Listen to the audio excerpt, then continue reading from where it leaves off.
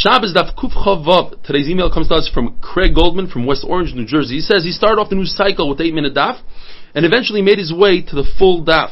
And since then he's never missed a single daf. He would love to be the representative of West Orange, New Jersey. So Craig, you are the official representative. Anybody that wants to be mishtatif in the Siyum of Shabbos should contact you and you'll arrange everything. Beautiful. We're talking about window shutters. According to Chachamim, if you have a window shutter sitting right by the window, designated for the window, it's not considered baina. You're allowed to put the window shutter in. It doesn't have to be tied. It doesn't have to be hanging. According to Rebbe Lezer, you need two conditions. The window shutter has to be tied and hanging off the floor. Only then are you allowed to put the window shutter in. Something very similar is called a neger. This is a bolt that goes into the door to shut the door closed, make sure nobody opens the door. According to Rebbe Lezer, if it's just sitting there next to the door, there's the Isser D'Oraisa to insert the bolt in its place. If it's tied, but not hanging off the floor, it's touching the floor, you could only use such a bolt in the Beis HaMikdash. Other places, there's the Isser D'Rabbanan. In Beis HaMikdash, there are no Isurim D'Rabbanan, there's no Shvus in Beis HaMikdash. According to Rabbi Yehuda, if it's laying on the floor, then even in the Beis HaMikdash, you're allowed to use it, even though it's not tied. And if it's tied, not hanging, then you can use it everywhere. According to Reb Shimon Gamliel, it doesn't need to be tied and it doesn't need to be hanging. As long as you designate this bolt in your mind, you could use the bolt.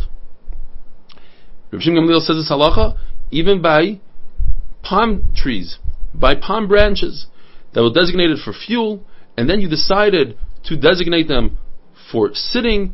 Just because you did so in your head, that's enough to take them away from the category of muktzah.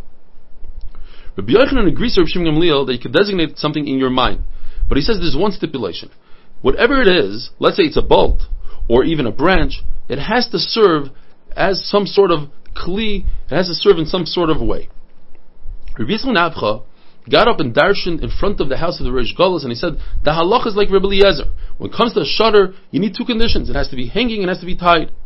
However, from the final Mishnah in our Masechta, the Mishnah brings a story that they wanted to plug up a window and they used a kli. Now this kli was not tied and wasn't hanging. From the fact that they brought it was an actual story, that's a lot more powerful than halacha. You see that's how we paskin, because we actually did so in a true story. Says the Mishnah, if a kli, a vessel, you want to be able to move it on Shabbos, it has to have a handle. And Rabbi Yochanan explains that's dafka if it serves as another melacha, for another melacha. Rezi says, this handle is only when it comes to a ground covering, but any type of kli doesn't need a handle. So the Gemara explains, when it comes to ground covering, everybody agrees that it needs a handle. Then when it comes to kli, everybody agrees it doesn't need a handle. But the machlekes is when you put a kli in the ground, do we say that you might confuse this kli for a ground covering or not? And with that we finished the perek Kol HaKelim. Brand new perek, Mefanim. Says the Mishnah, if you have a room with wheat, hay, you're not allowed to move it on Shabbos because of the exertion that you put out while you move things. In Shabbos you have to rest. However, if you're doing it for a mitzvah, you're allowed to move 4 to 5 boxes. And the Gemara is going to explain whether that's literal or just, that's the way we speak, 4 to 5.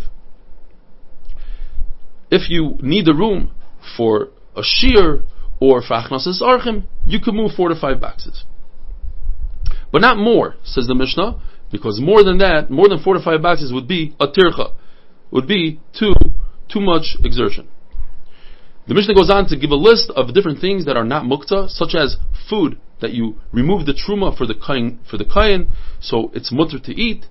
But food that you didn't take off Trumas HaMaasros is muktzah because it's not permitted to eat on Shabbos. D'mai, food that we don't know if the Amars remove the Truma, is mutter. The Gemara will explain. Meiser Rishon, that's the 10% that the Yisrael gives off to the Levi, and the Levi removed the Truma. The Gemara will explain as well. That's Meiser Rishon. Meiser Sheni, that's the 10% you take for yourself. That's what you have to bring to Yerushalayim. If you don't want to bring to Yerushalayim, you redeem it. So we're talking about it's redeemed. So it's not muktzah. Hegdish, if you want it, you have to redeem it. Not muktzah. If you don't redeem it, or Meiser Sheni that you didn't redeem, it remains muktzah. Says the Mishnah, Turmos, type of a bean. If it's dry, it's not muktzah because you can feed it to your goat. If it's moist, even a goat won't eat it, it's muktzah. There's something called luf, which the Tanna Kama says is mukta, mustard seeds are mukta. Reb Shimon Gamliel says luf is not mukta, since it's raven food, and wealthy people have ravens. Now, a typical person, says Reb Shimon Gamliel, is considered wealthy and is considered a prince because all of Klal Yisrael are princesses.